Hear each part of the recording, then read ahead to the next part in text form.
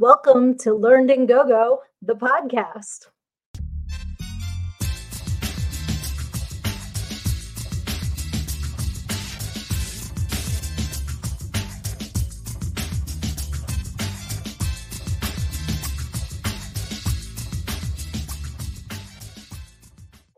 This is Sydney A. I am your host and the author of Everything I Need to Know I Learned in Go-Go, How a Preacher's Daughter Pole Danced Her Way to Finding Her True Self. I am totally living out my Pump Up the Volume fantasy. Instead of a shortwave radio, I'm using my podcast to talk hard. If you're not familiar with the reference, Pump Up the Volume is a movie that was released in 1990. The story follows Mark Hunter, who was played by Christian Slater. He's a high school student who leads a double life. By day, he's a shy and introverted student, but by night, he becomes the charismatic and rebellious pirate radio host known as Hard Harry. Using his alias, he discusses controversial topics and encourages his fellow students to question authority. The movie ends with several students and teachers hitting the airwaves and using their own pirate radio shows to spread awareness of topics that are important to them. Bonus, it has a really good soundtrack. But this is my pilot episode, so I'm either going to take off or crash and burn. I like to dive into things with both feet and know that I will either succeed or learn. Failure is not an option for me unless I quit. And I'm really excited to have a co-pilot on this journey. My producer, Frankie James, is here with me today. Hey, how are we? I'm the producer. I'm Frankie James. I had you on my podcast, and I just have to say, I want to thank you for having me kind of go on this journey with you. I'm so excited for you. After our episode that we aired, I knew that you were going to do well in this. I was so happy that you were willing to take this on, and here it is. It's the pilot episode. I mean, we're here. I mean, it's been incredible already. I feel like just talking about it, and now we're here and we're recording, and it's going to be incredible content. The stories behind everything are going to have meaning and laughter, and it's going to be absolutely incredible. Thank you so much for having me be a part of this as your producer. And from time to time on episodes, I'll be chiming in and giving my take on certain things. But yeah, this is going to be absolutely incredible. We're ready for it. We're gonna keep going on, and I just wanted to thank you. And that way, of course, in future episodes, when I appear, I want you guys to know who I am. So that's why we're taking the time to explain and tell. Hey, this is producers Frankie James. So that way, people aren't like, oh, who's this guy? We should have the random guy on the podcast. Yeah. Who's this weirdo?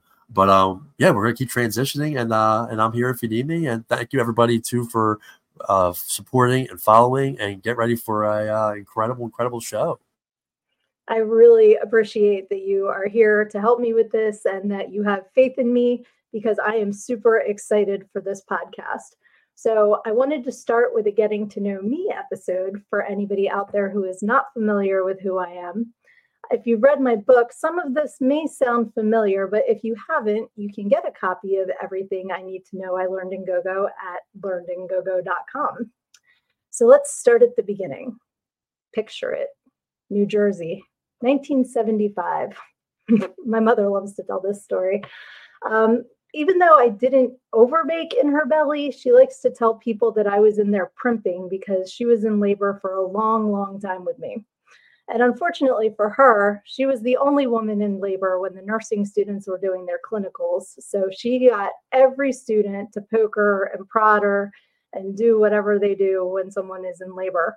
So even if you've never been in labor, I'm sure you can understand how over it my mother was at this point. When I finally decided to make my presence known, it was to a standing ovation and thunderous applause.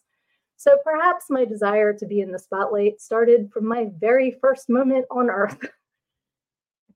This, as the subtitle of my book states, I'm also a preacher's daughter.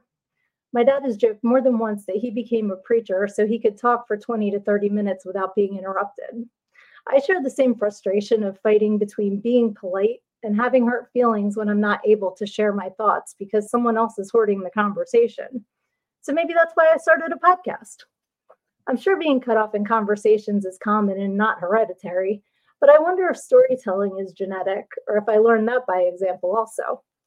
My dad has stood in front of a congregation for years, sharing stories, both personal and from the Bible. He's now retired on paper, but still stands in as a guest preacher as often as he can. I think his occupation and all that comes with it added to my desire to get attention.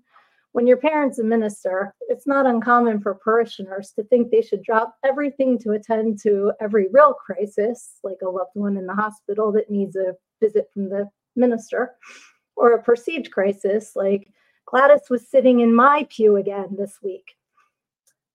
So he used to have to leave us in the middle of things a lot to attend to the people in the church. Part of me wonders if priests have the right idea about not getting married because at least they don't have children that are left behind when they have church crises to take care of. I started recording my stories at a young age. I've kept a journal since probably third or fourth grade, and some of those stories are hilarious to my adult self.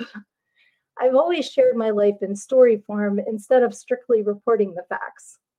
In the fifth grade, we were given essay prompts daily. Shout out to Mr. Hughes. They had subjects like what I would do on the moon or my life as a potato chip. I vividly remember my potato chip story because I had to be the chirp. If you've never heard of a chirp, that's the green potato chip that inevitably winds up in every bag, and I have no idea why it's green, but it's special and different, so I had to be the chirp in my story. Most of my classmates dreaded those essays, but I enjoyed writing and being creative. I was a chronic note writer and passer in middle school and high school, a practice that wound up with me having an in-school suspension once.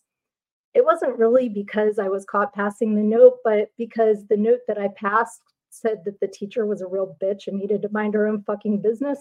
And she's the one that caught me passing the note. So I got an in-school suspension for a couple days. If you went to my middle school, you'll know what I mean by saying that room smelled like burnt soap. There's really no other way to describe it, but it was just nasty. And I was stuck in there all day. But I spent my time in there writing poetry rather than doing my assignments. I also loved being in the church choir, the school chorus, and the band, but participating in the plays and the musicals was always my favorite. I just loved being on stage and seeing everybody looking up, watching us telling our stories through other people's eyes. When I went to college in Kentucky, I auditioned for the play that college had, but I don't remember the name of it. Probably because my audition landed me the part of the invisible mute girl. In other words, I didn't get a part. I shared the story in my book about how I was able to use my storytelling to land my current job in more recent history. The year I auditioned in college was the only year that I attended college. So the resume I created for this job was the first resume I had created in my entire life. I was 44 years old. But in case you weren't aware, titty bars don't require resumes. And after my stint working in gentlemen's clubs, I was a stay-at-home mom for years. So I really had no reason to ever make a resume. I had a lot of skills, both from being a stay-at-home mom and from managing the clubs and all, but I looked really, really bad on paper. So when I went to explain to the interviewer what I could bring to the table, I told some of my stories and explained why I was a good fit for the job, even if it didn't look so good on my resume. I guess it worked because 4 years and a promotion later, I'm still there. Strangely, I am shy when talking to people I don't know in the real world. I did several rounds of EFT tapping before my phone interview for my job. If you don't know what that is, I highly recommend you look it up. It's a really interesting practice, and it helps to calm your nerves and center you. The difference between being on the phone or talking to people in person and doing things like live videos on social media that I do every morning or being on a stage is that there's a separation when you're behind a camera or, a little bit further away from people.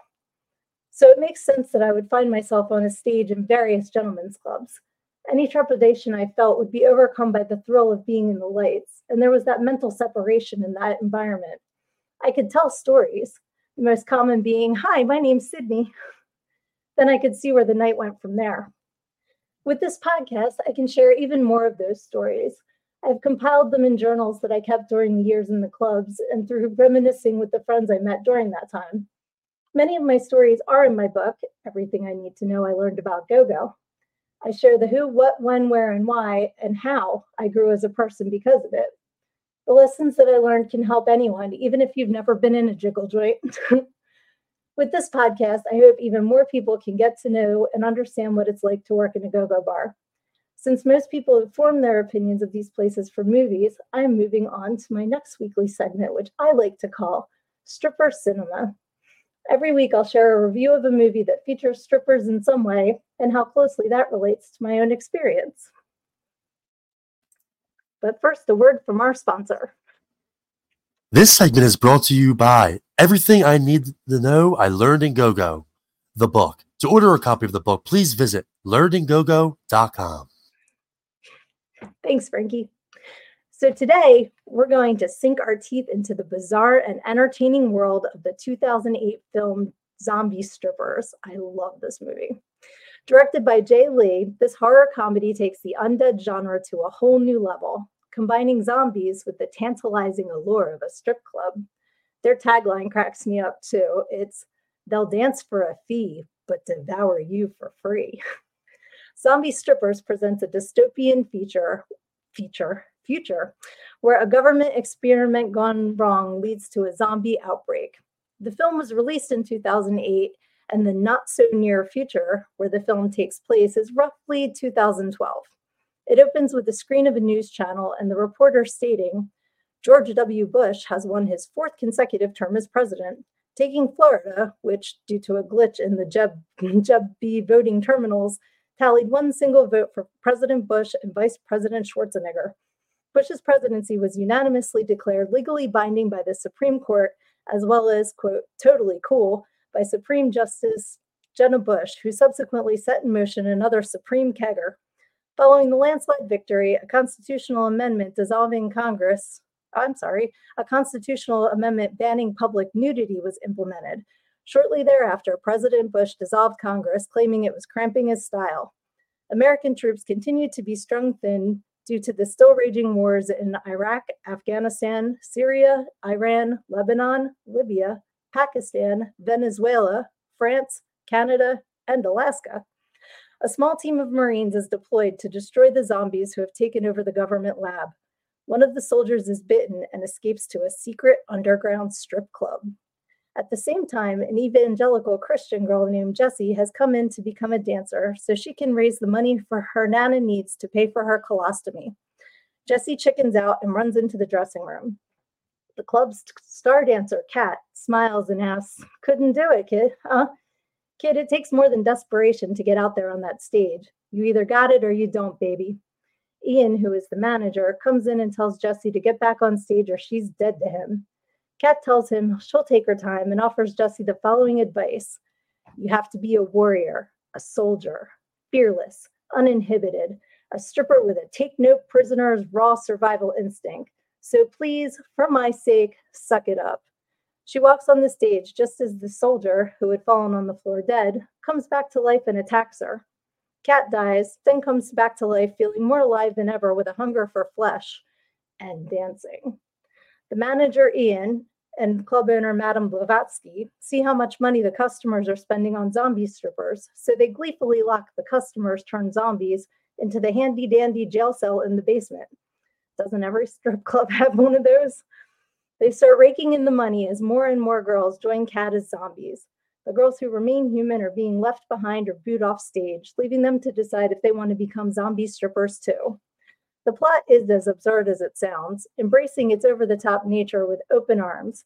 It's a satirical take on social norms, blending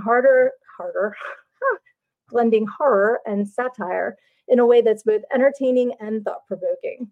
I think one of the best parts about this movie is that it stars Jenna Jameson as Kat, who's the lead stripper turned zombie, and Robert Englund, that's right, Freddy Krueger, as the club owner.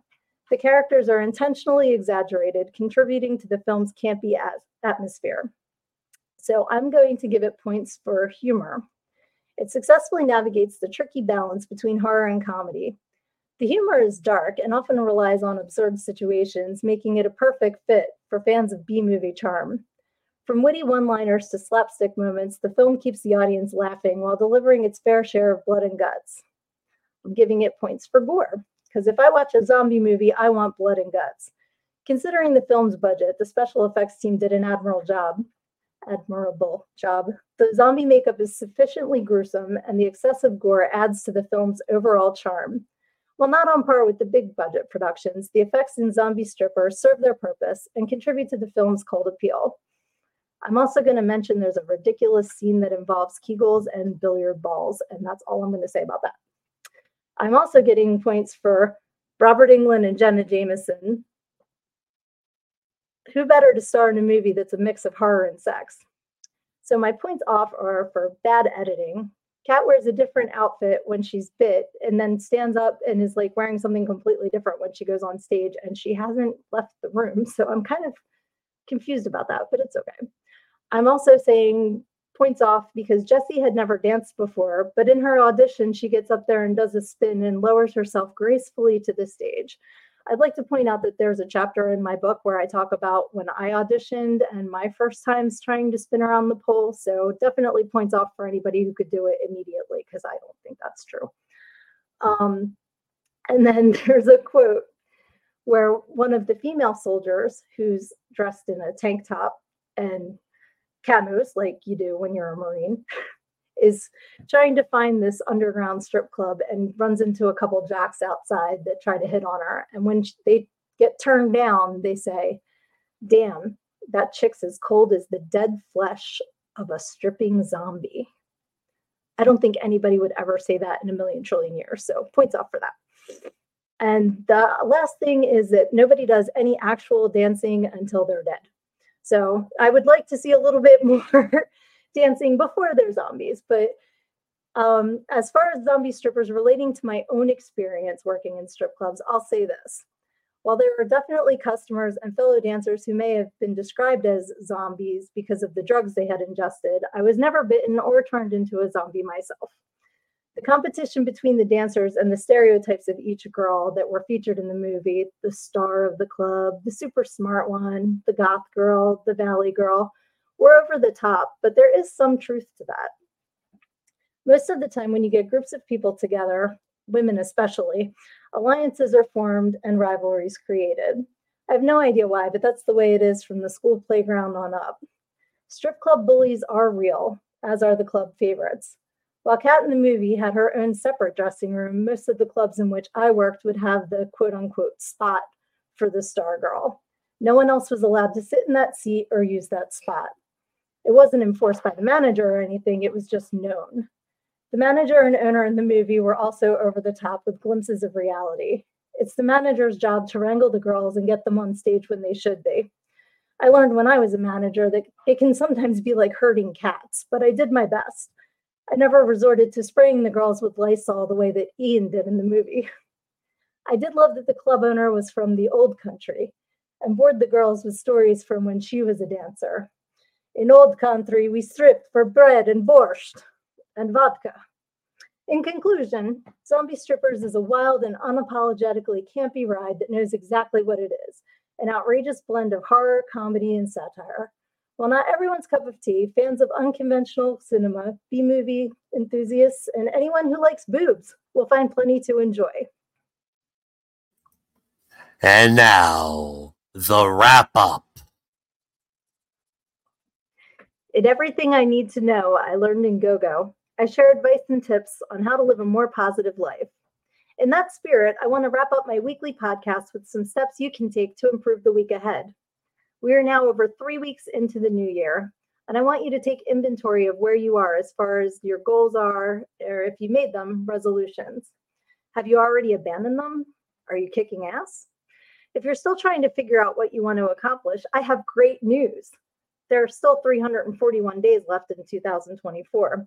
So take one small step this week in the direction of your success. Make a post about it and tag me at Sydney Author Page on Facebook or Sydney Author at Instagram and tell me what you are doing to move yourself closer to your goals this week so I can cheer you on. Also, if you have any ideas of topics that you would like me to cover in this podcast, or if you have your own stories about strip clubs, Send them to me at sydney@learnedingogo.com with the subject podcast, and I'm going to pick random people to win a signed copy of my book. Until next time, remember to take the tough stuff head on. When you bury your head in the sand like an ostrich, you think you're hiding from the world, but everyone else just sees a big ass. Love ya.